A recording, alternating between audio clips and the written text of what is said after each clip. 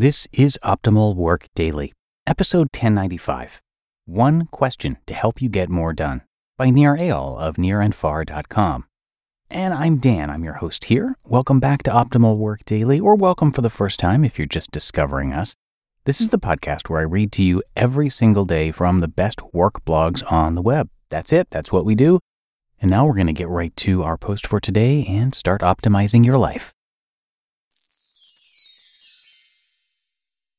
One question to help you get more done, by Eyal of nearandfar.com. Struggling to stay focused? Knowing which external triggers serve you and which ones don't can help you get back on track. It was 9 a.m. and Wendy, a freelance marketing consultant, knew exactly what she needed to do for the next hour. Be in her office chair to write new client proposals, the most important task of her day. She fired up her laptop and opened the client's file on her screen, eager to win new business. As she held her coffee mug with both hands and took a sip, a fantastic addition to the proposal entered her head. This is going to be great, she thought to herself. But before she had a chance to write down the idea, ping, her phone buzzed with a notification. Wendy ignored the intrusion at first. She jotted down a few words, but then the phone buzzed again with a different notification. This time, her focus faltered, and she became curious. What if a client needed her? She picked up her phone, only to find out that a trivial tweet by a celebrity rapper was reverberating through social media. After tapping out of the app, another notification caught her eye. Her mom had messaged her to say good morning. Wendy fired off a quick heart emoji to let Mom know she was fine.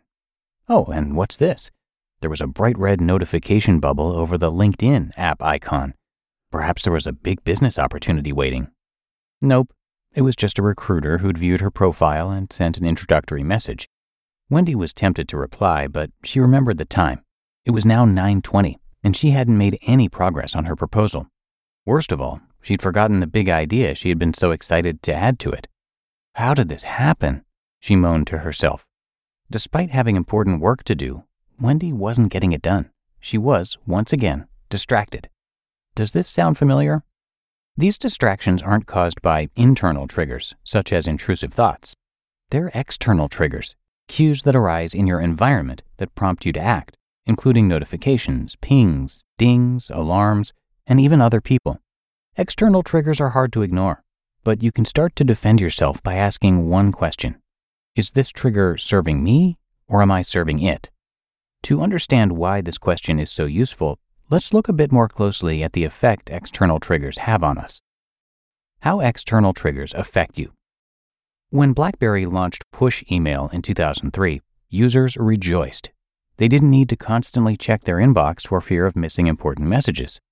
When email comes, BlackBerry promised, your phone will tell you. That's what David Pierce wrote in Wired magazine in 2017. Apple and Google soon followed, making notifications part of their phone operating systems. Pierce continued, quote, suddenly, there was a way for anyone to jump into your phone when they wanted your attention. Push notifications proved to be a marketer's dream. They're functionally impossible to tell apart from a text or email without looking. So, you have to look before you can dismiss. End quote. Checking those notifications comes at a high price. External triggers can rip us away from the task we plan to do at that moment. Researchers have found that when people are interrupted during a task, they tend to subsequently make up for lost time by working faster, but the cost is higher levels of stress and frustration. The more we respond to external triggers, the more we train our brain in a never-ending stimulus-response loop. We condition ourselves to respond instantly. Soon, it feels impossible to do what we've planned because we're constantly reacting to external triggers instead of attending to what's in front of us. When this happens, we're serving the trigger. It's not serving us. Perhaps the answer is to simply ignore the external triggers. Maybe if we don't act on the notifications, phone calls, and interruptions, we can go about our business and quickly silence the interruptions when they happen. Not so fast. A study published in the Journal of Experimental Psychology, Human Perception and Performance, found that receiving a cell phone notification but not replying to it was just as distracting as responding to a message or call. Similarly, the authors of a study conducted at the University of Texas at Austin proposed that, quote, the mere presence of one's smartphone may impose a brain drain as limited capacity attentional resources are recruited to inhibit automatic attention to one's phone and are thus unavailable for engaging with the task at hand. End quote. By having your phone in your field of view, your brain must work hard to ignore it.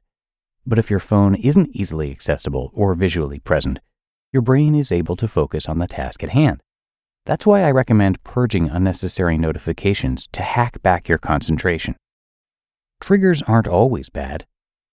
Not all external triggers are harmful to our focus. In many ways, we can use them to our advantage.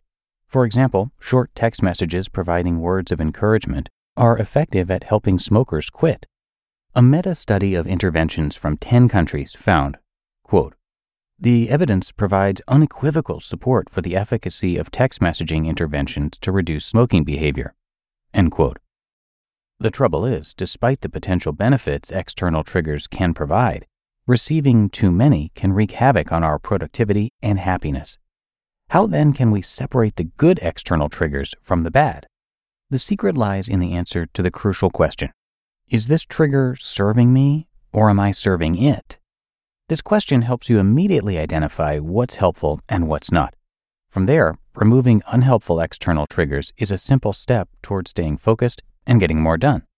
When I challenged Wendy, the marketing consultant struggling to stay focused, to ask herself the critical question, it empowered her to start putting unhelpful external triggers in their place.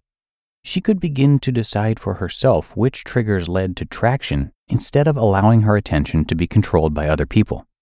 Viewing external triggers this way, we can treat them like what they are: tools. If we use them properly, they can help us stay on track. If a trigger helps us do the thing we plan to do in our schedule, it's helping us gain traction. If it leads to distraction, then it isn't serving us. Asking the critical question is an important step to becoming indistractable. You just listened to the post titled "One Question to Help You Get More Done" by Eyal of nearandfar.com. When it comes to hiring, don't go searching for the one. Just meet your match with Indeed. Indeed is your matching and hiring platform with over 350 million global monthly visitors, and a matching engine that helps you find quality candidates fast. Ditch the busy work. Use Indeed for scheduling, screening, and messaging.